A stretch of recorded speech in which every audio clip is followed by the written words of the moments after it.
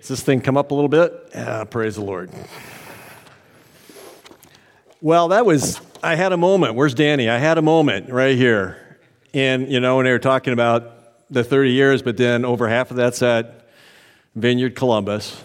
Danny got me into that gig. I was out of it. There was a period where I moved away from ministry and just said, I'm not going to go back unless the Lord calls me. And I'm setting my agenda aside, hung out at Vineyard Columbus. Danny searched me out. And I don't know, the Lord brought me back into ministry. And what you got me into, man, look what you got me into.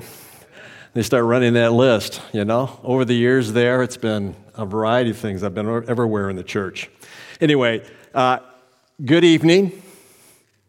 You can say good evening to me back.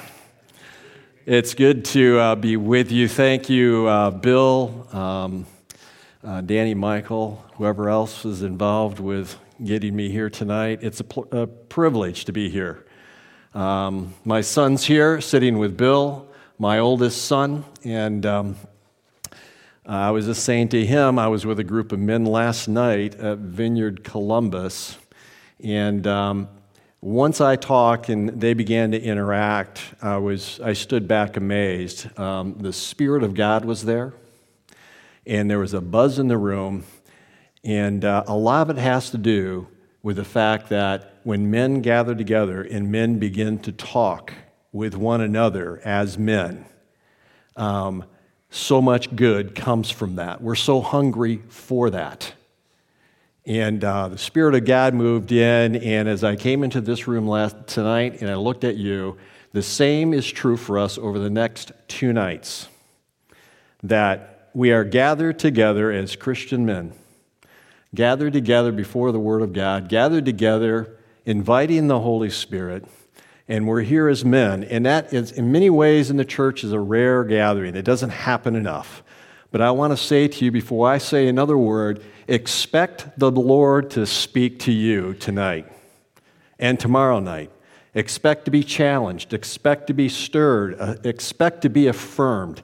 Expect vision to arise in you about what could be done through your life, through the life of men in this church. Have an expectation that God's got some deposits He wants to make in every one of your lives. And we're all here from different places and in different states with different stories. God welcomes you all. The Spirit welcomes you here, brings us together, unites us together, and that's great. Okay, I don't belong in this group. I'm the outsider. I'm the guest.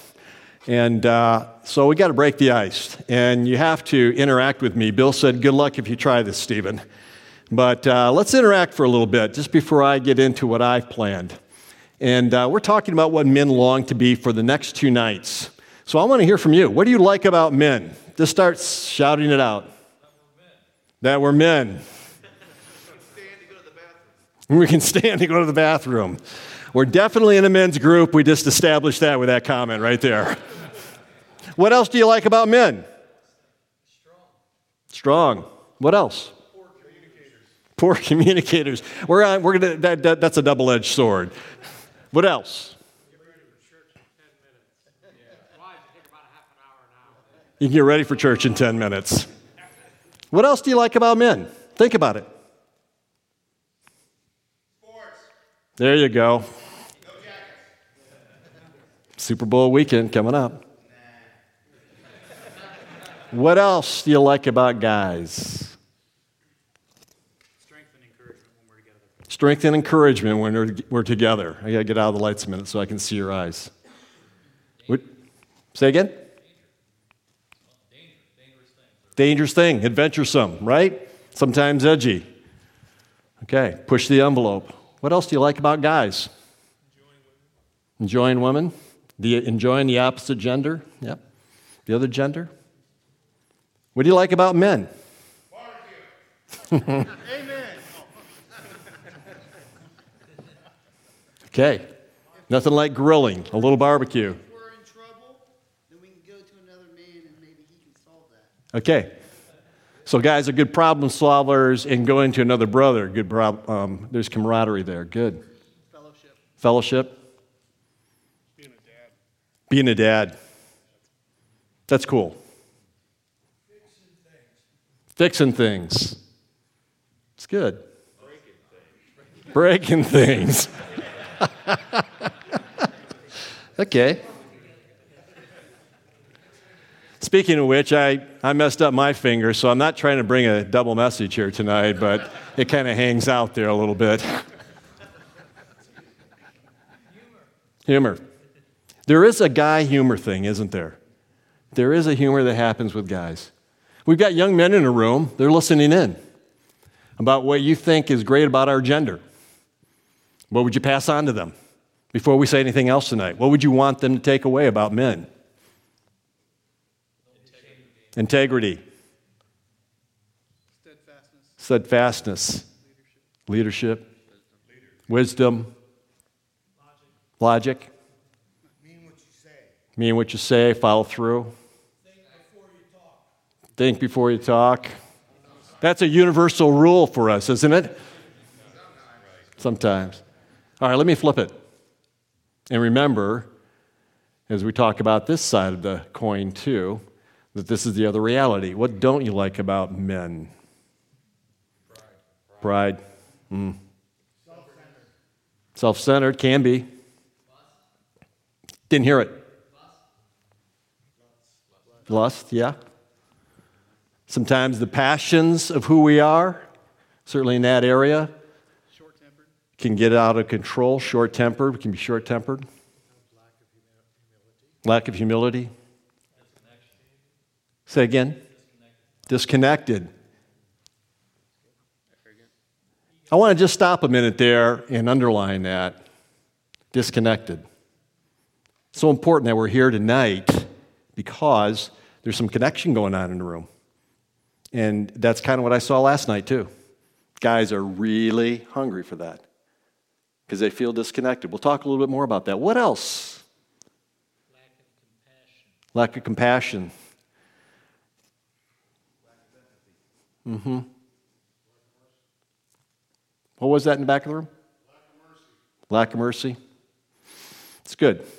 So let's just pause there. There may be some more things that you want to say, but what I've wanted to do with this is just plow the ground a little bit, turn the soil over, and begin to step into this world that we call the world of manhood. And what is it that we want to be? What do we long to be? That's the title of tonight and tomorrow. It's part 1, part 2. It's a big topic. But in saying that, what we long to be, that assumes that there are some things that we're not into, that we're on a journey and we haven't yet arrived, right? Because there's a longing, there's a lean. That's why I entitled that way. There's some things that we really like, really affirm, and yet there's some other things that we go like, I wish there was less of that. Okay, so let's just pause and pray right now. God, whatever now is before us, in addition to just the great worship we've had and sort of getting comfortable with one another, we pray that you would lead us as a group.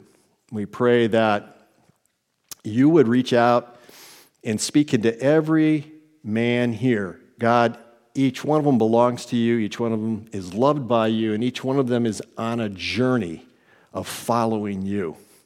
The Spirit resides in each one of us and resides in this group collectively, Lord. Help us to tune in to that voice tonight. May my words be a vehicle, and if not, Lord, have your own conversation with these guys. But we do pray that this time that we give to you would help to encourage us as a group of Christian men and each individual to move on in a healthy way as we journey with Jesus. We pray this in Christ's name. Amen. Okay, well, Bill, I got through that. Oh, ye of little faith. Let me say some words for a while. And what I want to start with is that the world is in desperate need of better men. It's in desperate need. I'm going to just pause there a moment. Let the headlines over the last weeks and months roll through your heads. what you've seen in the workplace, what you've seen in your neighborhood. The world needs better men. And the Bible says that it's in need of men who are fair, and men who are kind, and men who are willing to demonstrate humble leadership. Now, these are my ideas. They come straight out of Micah 6:8. And if you look at that verse, Jim, you can fire it up. It says, "He has shown you, O man, what is good. And what does the Lord require of you?" Listen up, boys. You're moving into this. "But to act justly," that means be fair. "And to love mercy," that means be kind. "And to walk humbly with your God." Now that represents the kind of men we long to be. But for so many guys, and maybe for some of you at certain parts in your life, and maybe tonight, there's a feeling that we've lost our way. I run into a lot of guys who are confused about what it means to be a man. I run into a lot of guys who are in the pit of depression for any number of reasons. I run into a lot of guys who are self-destructing. And sometimes the people who self-destruct are some of the most surprising folks, the ones that you figured had it all together. There is a sense for men today in modern America that we have lost our compass and we're not sure how to do life as men. I think we're under attack. I think we have some insecurities. We're not sure what our roles are in certain contexts. We're not sure always how we're viewed by the opposite gender. We're not sure, and that's speaking to dads here, we're not always sure how to help boys grow into men, young men. And there are some real issues, some real obstacles that stand in our way. This just isn't coming out of our inner spirit always. There are some real things out there in the world that are pushing against us, like violence. It's no secret that men lead a more violent life than the other gender. We're more likely to be murdered. We're more likely to be the perpetrator or the victim of violent crimes. We're more likely to join gangs. We're more likely to get ourselves thrown in jail. And in fact, the only areas where women are more likely to be victims of violence than men, which would be domestic abuse or sexual assault, it's usually the men who are the perpetrators of that. And it starts young. It starts when we're just in single digits. Boys are likely to be beat up, more so than girls. We're more likely to encourage boys to fight than we are with our daughters. In a way, violence is almost poured into our lives earlier than we can imagine. And it takes childhood away. And it often ends up for so many men in damaging both themselves and others. That's an issue. Depression is an issue for men today. Now listen up. Depression affects everybody. Some of that talk about pride. I didn't hear self-sufficiency tonight, but it's out there. Some of that gets in the way of dealing with this phenomenon that happens in just the human life. And the reason that men get stuck in handling mental health issues is that we ignore it. And we pretend that there's nothing wrong. And we pretend that we don't have to deal with it. We pretend that we can solve it by ourselves. There's the fix it part. And when we don't deal with it, it comes out sideways, usually in a destructive way. You know, the biggest killer of our servicemen in Afghanistan is not bombs, not bullets, and not terrorism. You know what the biggest killer is? Suicide. And nobody's talking about it. Look it up on the online. It's there. But nobody wants to talk about it. It's not making headlines, but it's an issue. And guys are going down. Education. Now, there's no intelligent difference between the genders. I hope you know that. Either side you want to argue. There's no difference. But there is a growing gap in education. Women and more are becoming the ones who are finishing college. But not everybody needs to go to college. I know that. You know that. But even in the trades, even in blue-collar jobs, men are dropping out of training programs left and right. Men are no longer getting married. Men are no longer going to church. And it's especially true with blue-collar guys. And it's happening at an alarming rate. And the message that seems to be now being spoken into the next generation is that girls are the learners and boys are the ones who play games. Video games. What's happening there, and who are we raising? Restlessness. Restlessness is a result of lack of balance in men's lives. Let me talk about that. Many of us know how to work and work hard and be persistent in work and be steadfast. Some of the words that came out of the conversation here. But some of us know how to play and not work. Some of us know how rest comes together in our lives. But you know, there are very few men that can bring the three of them together. Know how to work, know how to play, know how to rest.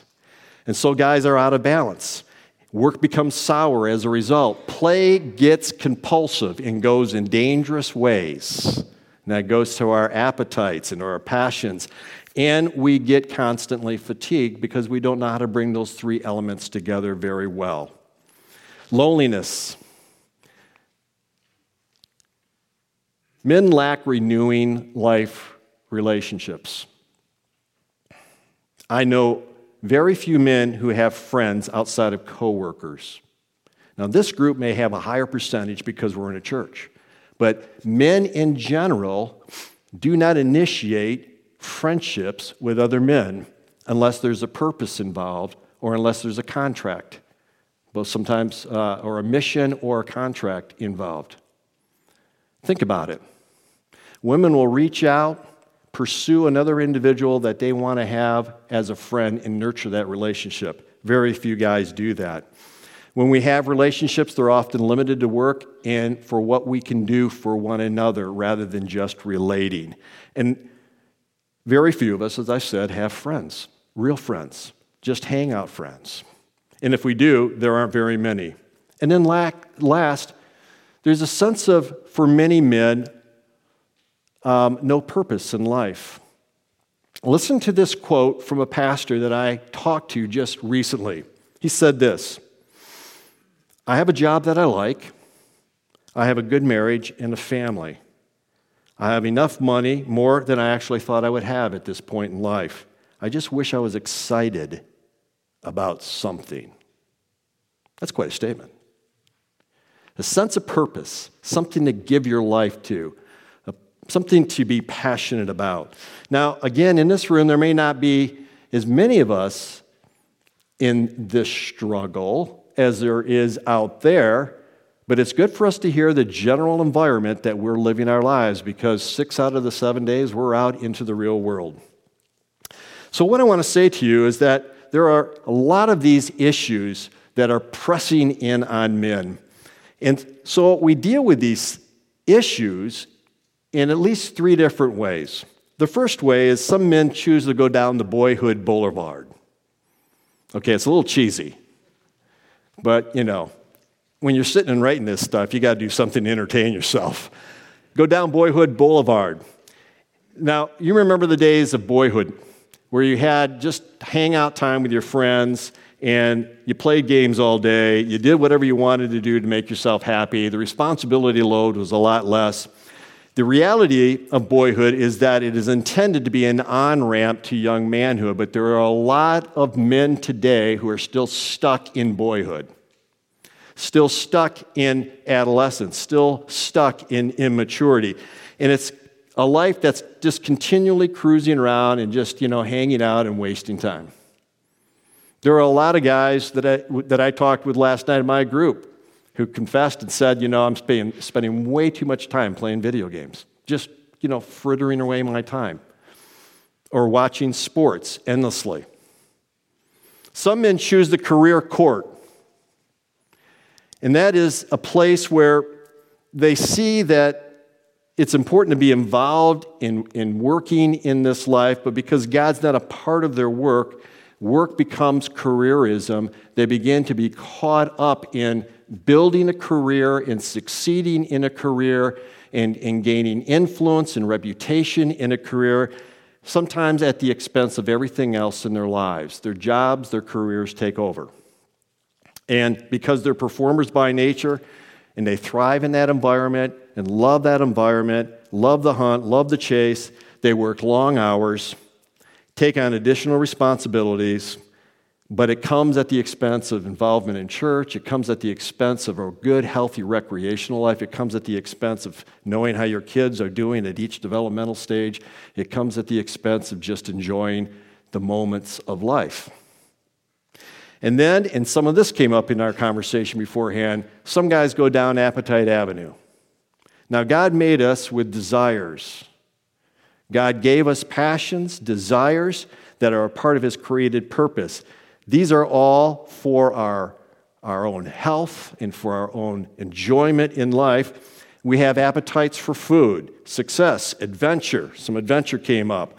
Challenge, love, with the opposite gender, and many other things. But when we are coping with the pressures of life by not keeping those appetites in good boundary areas, things can go out of control.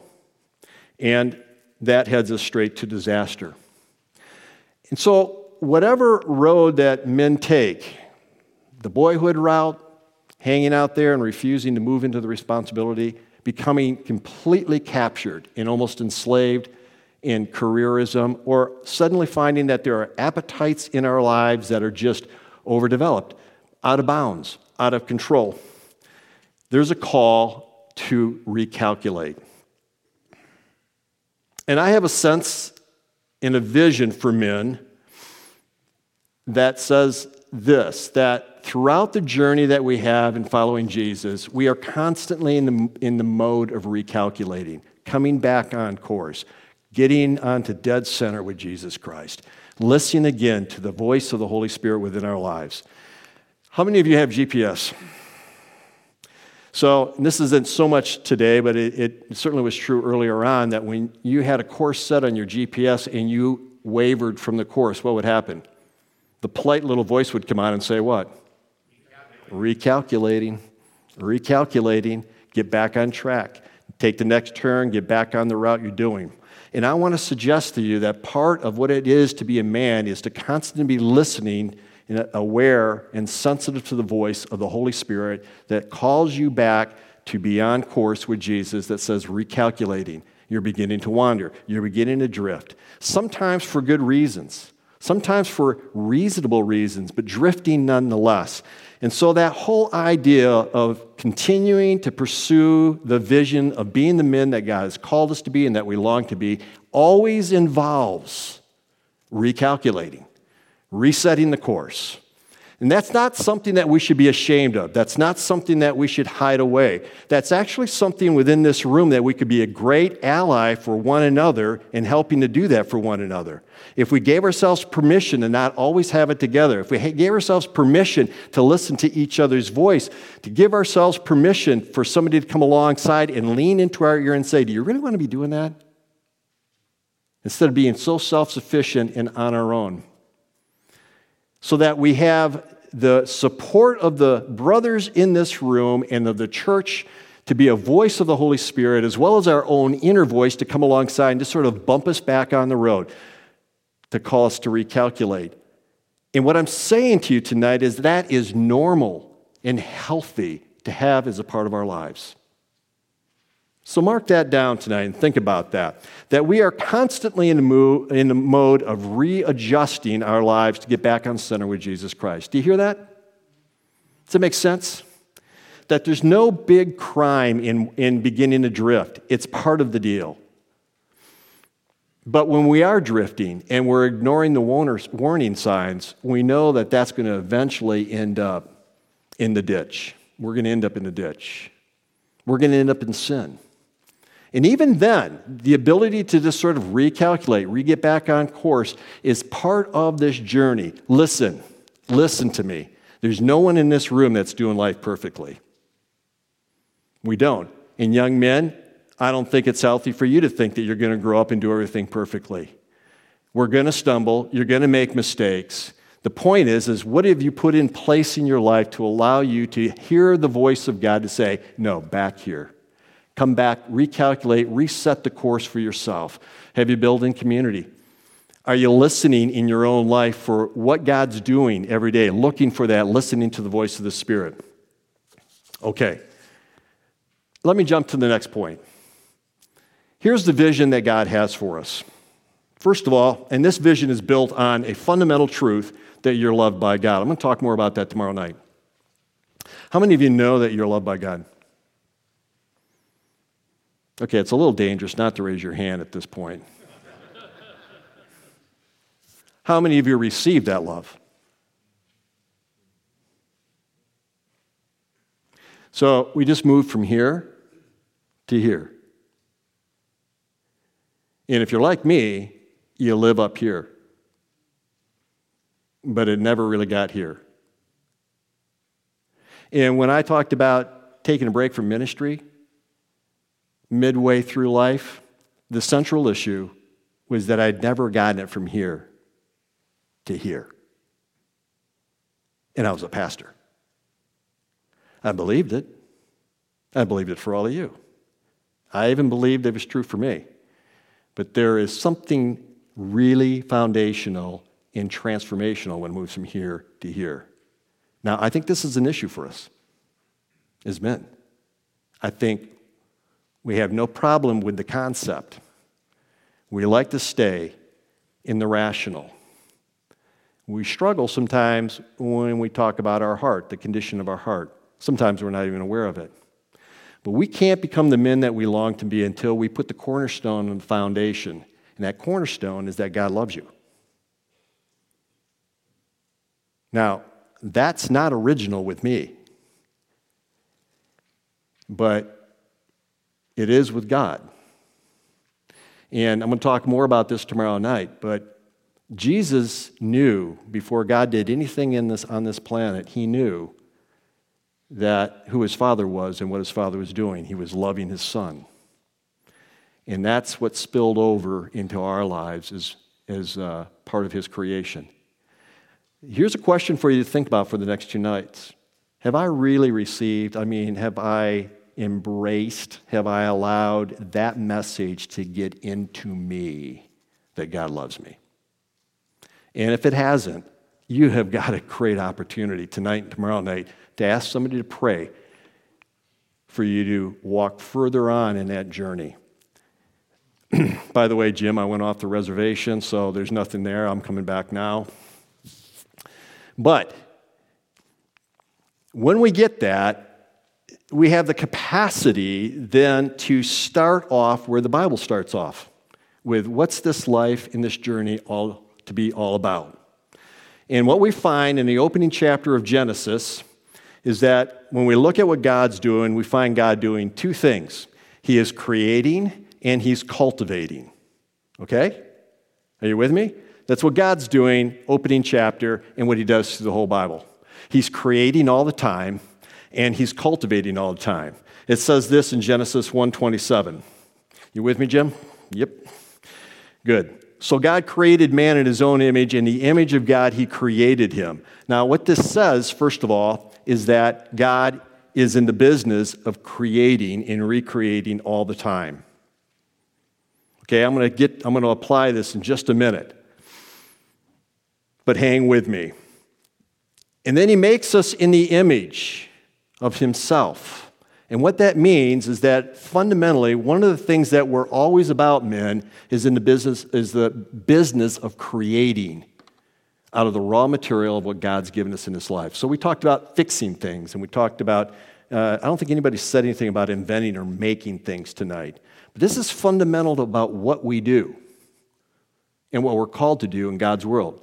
He made this environment for us, and he said, look, there's all kinds of untapped treasures in this world that I've made. Go after it. Take what I've given you and begin to create stuff that brings me glory and that helps other people. The second thing that God does is he cultivates. Let me just back up. For verse 28 in chapter 1. He says this as well. Be fruitful, multiply. I've already kind of jumped on this concept. Fill the earth and subdue it, and have dominion over the fish of the sea and the birds of the heaven and over every living thing that moves on the earth. What's God talking about there? What's he talking about? He's talking about managing it.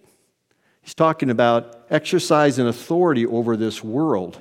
And part of what we do in that is not only create, we cultivate as well. So these two ideas, creating stuff, cultivating stuff, are two fundamental tasks that we're always involved in doing. And this is what brings meaning and purpose and direction to our lives as followers of Christ. And this goes far beyond just your paid job.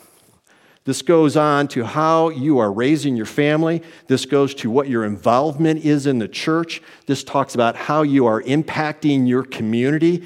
And yes, it has to do with how you do your job as well. Let me give you some illustrations.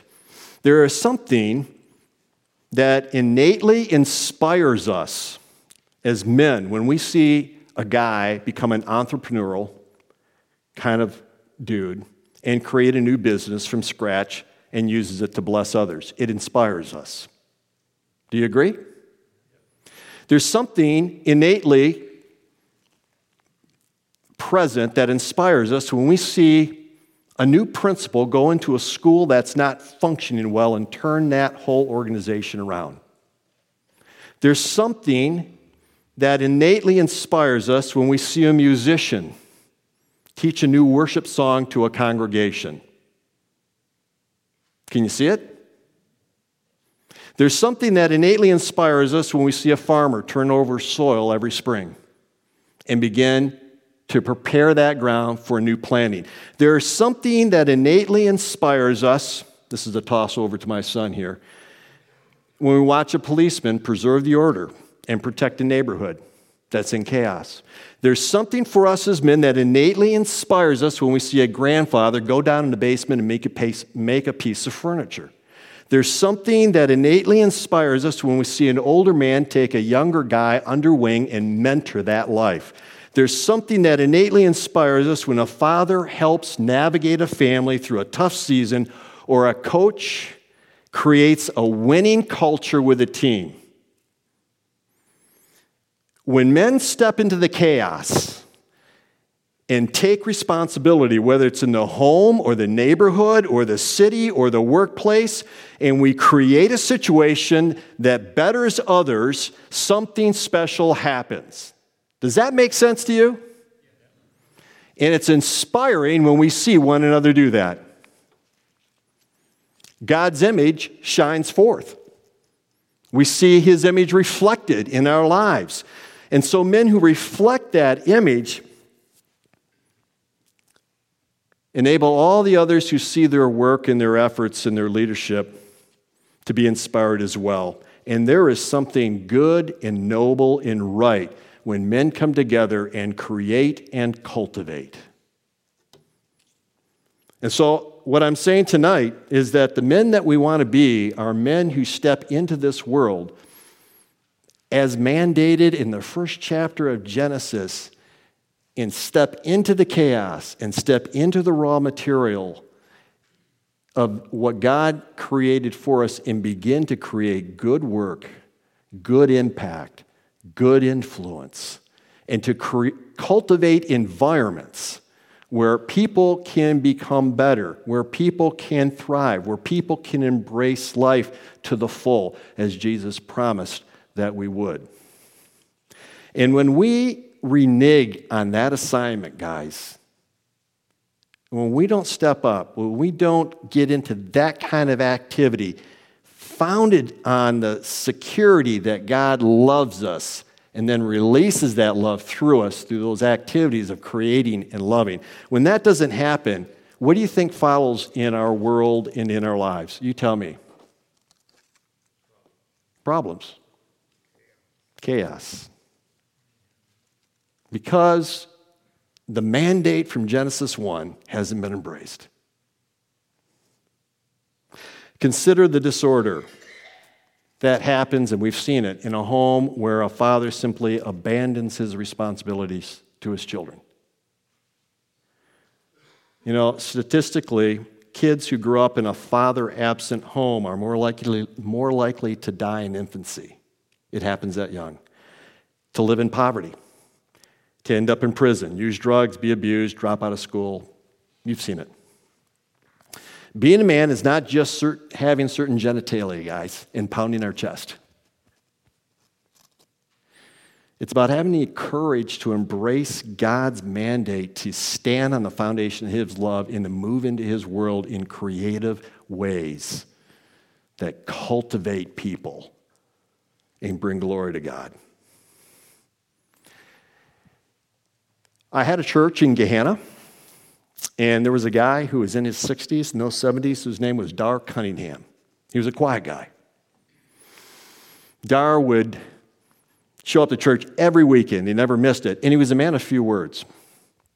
But Dar had this way of walking through the congregation and making contact with people. He just touched their elbow, walked by. He didn't stop. He just, hey. But you know what happened is people felt seen. They felt recognized in that every Sunday. And everybody loved Dar because he walked around and he made sure he made contact with everybody. Hardly said a word. As it turned out, Dar was also the guy who put a Bible in every jail cell in Gahanna's jail. And when somebody who was a prisoner there got mad and tore the Bible up, Dar would just walk in and put another Bible in there, right out of his own pocket. Cultivating an environment in the church and in the community. There's another guy in my congregation named Ed Dunning. He was a PhD in chemistry from Purdue, and he was part of a pharmaceutical company. And then midway through his life, Ed decided to go to law school, and he became an attorney. And he practiced law. And then when he retired, he moved out to near Utica, and he raised trees. And Ed used to show up he was a smart guy. Ed used to show up every Sunday at my church with a flannel shirt with his shirt tails hanging out and his shoes untied. He didn't give a rip. And when I did his funeral, I untied my shoes and pulled my pants up so everybody in the place could see that my shoes were untied in honor of Ed. But let me tell you what Ed did. He taught a Bible study every week to guys in the church. And he regularly came alongside me as a young pastor and would lean into my ear and say, "Do you really want to do that?" And he saved me from a lot of potholes and a lot of ditches. And when the heat got turned up in the congregation and I torqued somebody off, he more often than not stood in between me and that person and took the shots, stood with me and supported me and took the bullets. That was his gift to me. He was a real guy, and with his own personality, but he was creating and cultivating in his own way.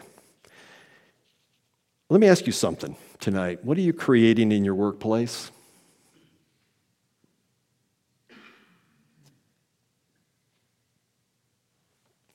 Will it make a contribution to the world other than simply providing a paycheck for you? Now, let me just say this. Getting a paycheck's a good thing. God's asked us to take care of ourselves. I'm not dissing that. But what are you creating? What are you cultivating? How are you reflecting God's love? You know where I'm going to go next. What are you creating in your home? What are you cultivating? What are you creating for those of you who are married and cultivating with your wife? What are you cultivating with your kids? Now, I got one of my kids here tonight, and I did not do things perfectly. There's a lot of things now at this stage of the game I look back and I go, I'd like to do that differently. But there was a true north that I tried to come back to. in terms of God, like helping to point to Jesus. What are you doing? And for the young guys in this room and for the older guys in this room, what are you doing to help raise the next generation of disciples? What are you doing to help cultivate the young men in this church and in your family, in your extended family, and in your neighborhood? Who has God put in your sphere, your relational network, that where you have an opportunity to reach out and touch a life and mentor a life and encourage a life, cultivate a life? How could you be creative in that person's life? What value are you adding to the community? What value are you adding to the church? What are you creating? What are you cultivating? As men, we are not called to live for ourselves. And I think we get that rap quite often from society. But we're called to live in faithful response to God's mandate to create and to cultivate. And guys, if we don't aim at that every day, it's pretty easy for us to slide into the clothes of passivity and mediocrity and insignificant. We need to reject that temptation. Okay. You know, Jesus is our model of manhood. If we're looking for what a man looks like, Jesus is our model. And that model tells us who Jesus is. Look at Romans 5:17 through 19. It says there, Paul says there, "For if because of one man's trespass, Adam, death reigned through that one man, much more," that much more is important, "much more will those who receive the abundance of grace and the free gift of righteousness reign in life through the one man, Jesus." In other words, focus here. "As for the one man's disobedience, Adam, many were made sinners. So by the one man's obedience, Jesus, many will be made righteous." Every man in this room is making a choice every day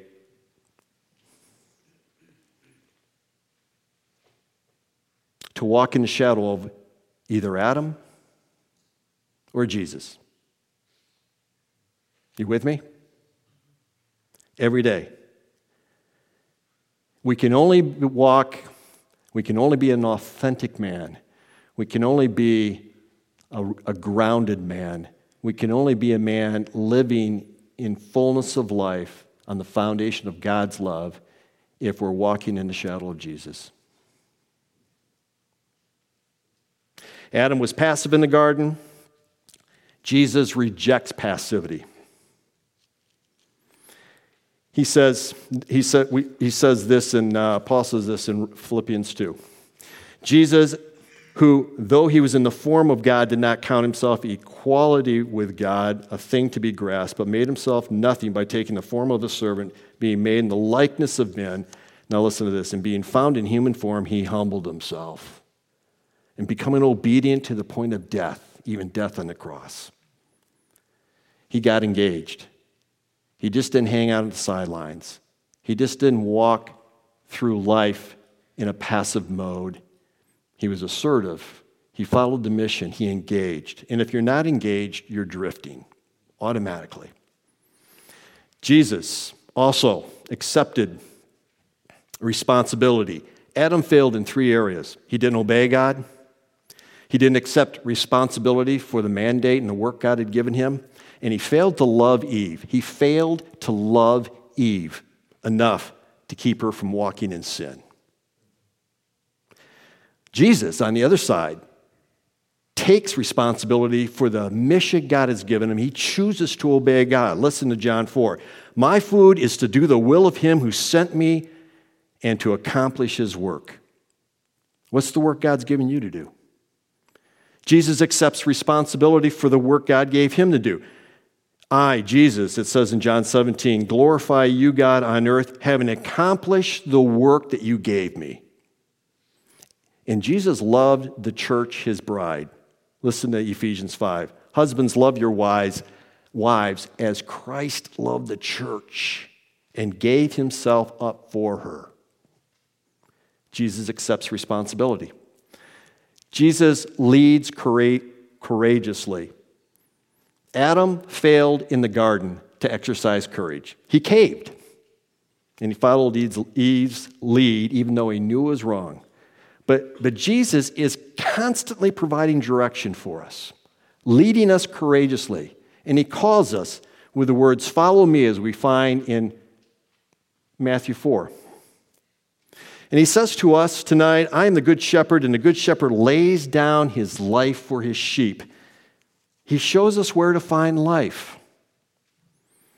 And he tells us, as Paul writes in 1 Corinthians 15, where the first Adam became a living being, the last Adam, Jesus, becomes a life-giving spirit. And then Jesus invests eternally. Adam invested in the temporary, in the moment, in the passion of the moment, in grabbing the apple and participating with Eve in the garden.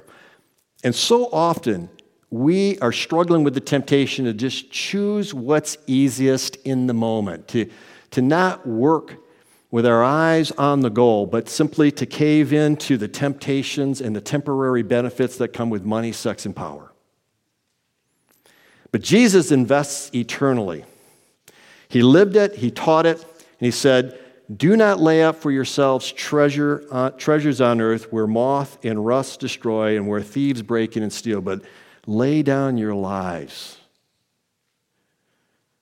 for yourselves, lay up for yourselves, or rather, treasures in heaven where moth and rust destroy and where thieves don't break in and steal." You know, right now, your vehicle's rusting out in the parking lot. Termites are working into their home. There's hole working through the knee on your jeans. Your body is not what it used to be, except for the young men in this group. That'll end in about another 10 years. Investing in the temporal, investing in the things of this world that are being destroyed and are decaying is a choice we can make. But if we invest eternally, laying up treasures for ourselves in heaven, working to cultivate God's world as men so that they can see his kingdom and experience his love and see the benefits of all the blessings God intends for us to have as he did way back in the garden, that's an eternal investment. We're going to talk more tomorrow night about the kind of men that we long to be. But for tonight, that's enough. So here's what I'd like to do. I'd like to have you stand. And we're going to have an opportunity to pray. And I really felt like God said tonight this. I know the hour is getting late. My day starts at 5 a.m. But I really felt like God said, I want all men praying tonight. So I want you to look at me, all of your eyes. What I'm conveying to you is that God said, I would like you to ask every man in this room to engage in prayer tonight in some way, shape, or form. I'm going to tell you how I'm going to try to do that or invite you to do that. First of all, I think there are some of you who need some healing tonight, some prayers for healing. When we talk about the violence that's in this world, I think some of you have been victims of violence. I think some of you are still carrying scars and wounds that have come from violence from your father or an uncle or a grandfather or a brother. I think there's some violence that has happened in your home and that you carry those wounds or you have stuffed those wounds so far down that you're not even aware of that. And I would encourage you now to say, Lord, is that there? I know that exists back there. Why don't I think about that? Why don't I feel that? Why don't I deal with that? In a moment, I'd like to invite those of you who are in that place to come forward and receive prayer. I think that there are some guys who are struggling with a dullness in your life. a lack of being excited about anything, and it might go as far as depression. And I would like to invite you to come forward in a minute and just say, Lord, would you touch that in me? Would you show me what's going on? Part of the depression exists because you're isolated. Part of the depression exists is because you deny it and refuse to look at that. This is risky stuff, I know that, but I want to invite you to come forward. I want to invite some guys forward as well who are struggling with balancing work, play, and rest. Your life is like this. And nobody's saying anything about it, probably because you're productive, but you're not healthy. I would like to invite you to come forward and ask the Lord to step into your life and to help you reorder yourself so that you are healthy, that there's good rest going on in your life, great recreation, as well as work. And finally, also a risky topic. But in this room, there are guys who don't feel like they have a friend. You're here, and you may say, I'm in a group, I'm at church, I'm regularly in a big crowd, but really when I come down to the question of, is there anybody who's a friend for simply being in a relationship with me? There's a lot of you who don't have that. And there's an opportunity tonight to just come and bring that before the Lord and say, would you help point out somebody in this group or some other place that I could bring alongside and have that relationship? Because that's God's intention for you. God intends every one of you to have someone who just says, we're just buddies. We're just friends. We are in relationship merely for the point of relating together. So, anyone who steps out and walks forward, in a lot of ways you're identifying yourself in one of those areas. I get that. And that's hard to do in this group, and yet there's transformational power if you come forward and just put yourself before the Lord and say, Lord, would you do something with that for me tonight? Now, for the rest of you who sit in this room who don't come forward, you're not off the hook. We're going to be having a worship song and music playing while we pray for one another. But here's what I'd like to say to you.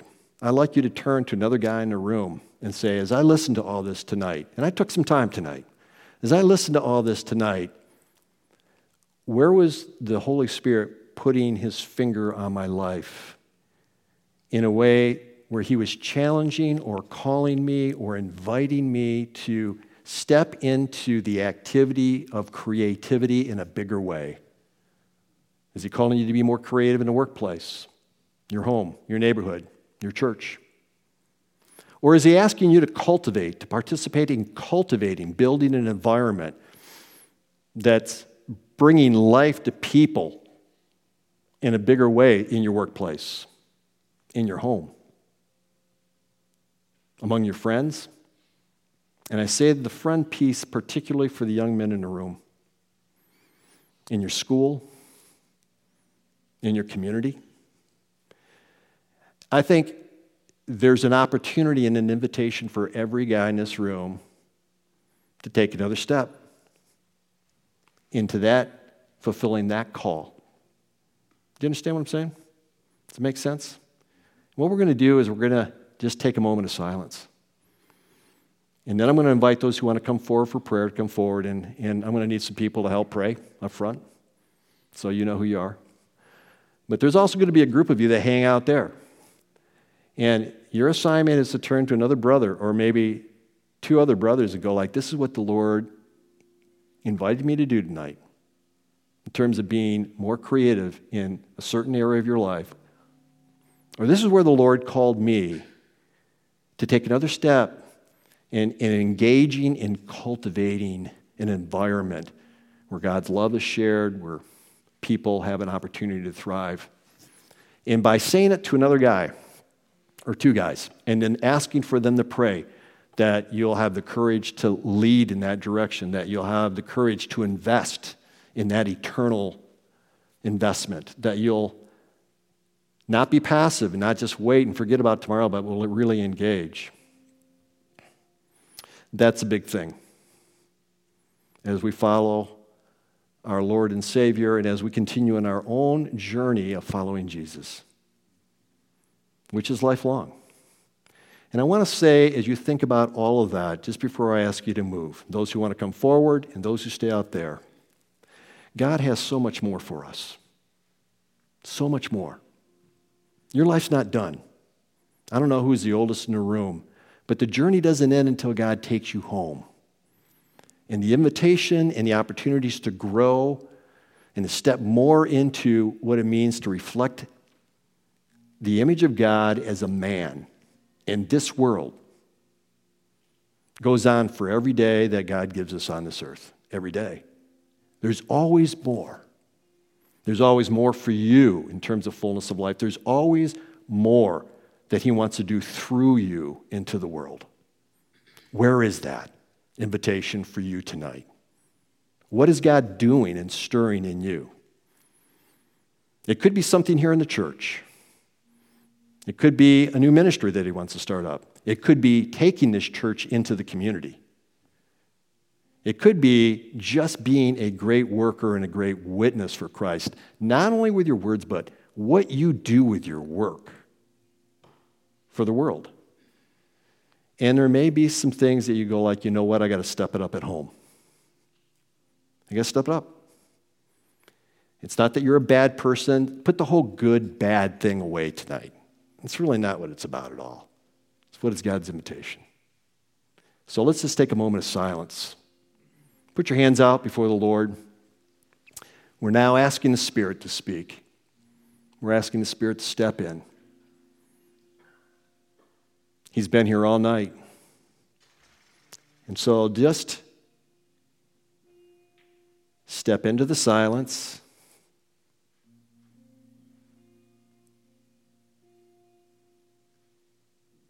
And let my voice fall to the back of the room.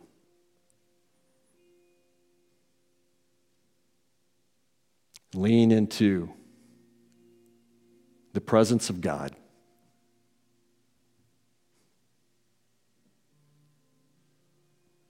Listen to your heart.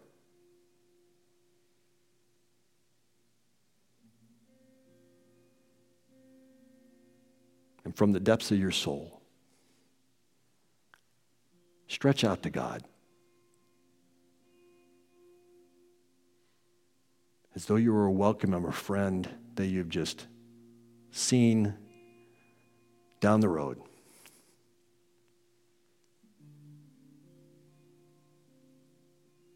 Or across the room. The one who loves you, the one who brings good news. The one who says, here's the next adventure for your life. I've got such great plans for you.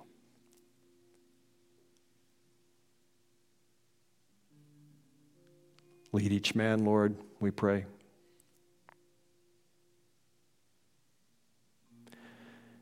Stir up faith that they're seen by you.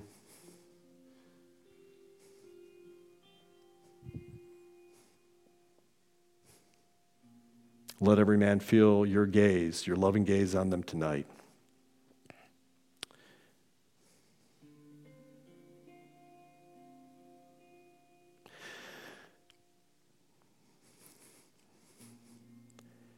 Give us the courage to follow you with whatever you're doing tonight.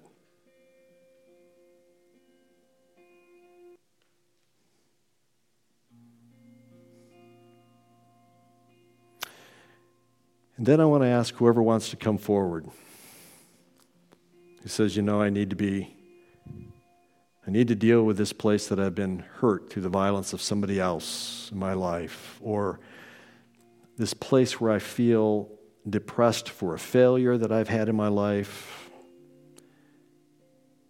for a dullness that just sits over me like a dark cloud in February. Or a depression about something that's out of control in my life, an appetite that just is out of bounds in any stretch of the way, in any expression of that appetite.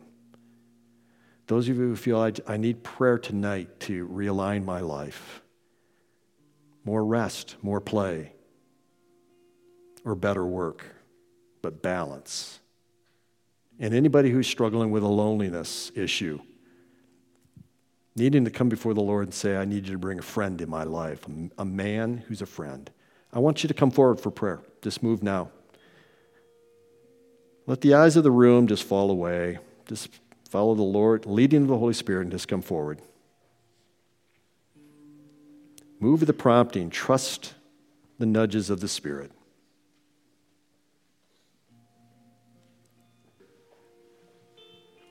And here's how this is going to work. You're going to respond to this prayer request first, but before you leave, the guy you pray for now that you're going to pray for, he's going to pray for you.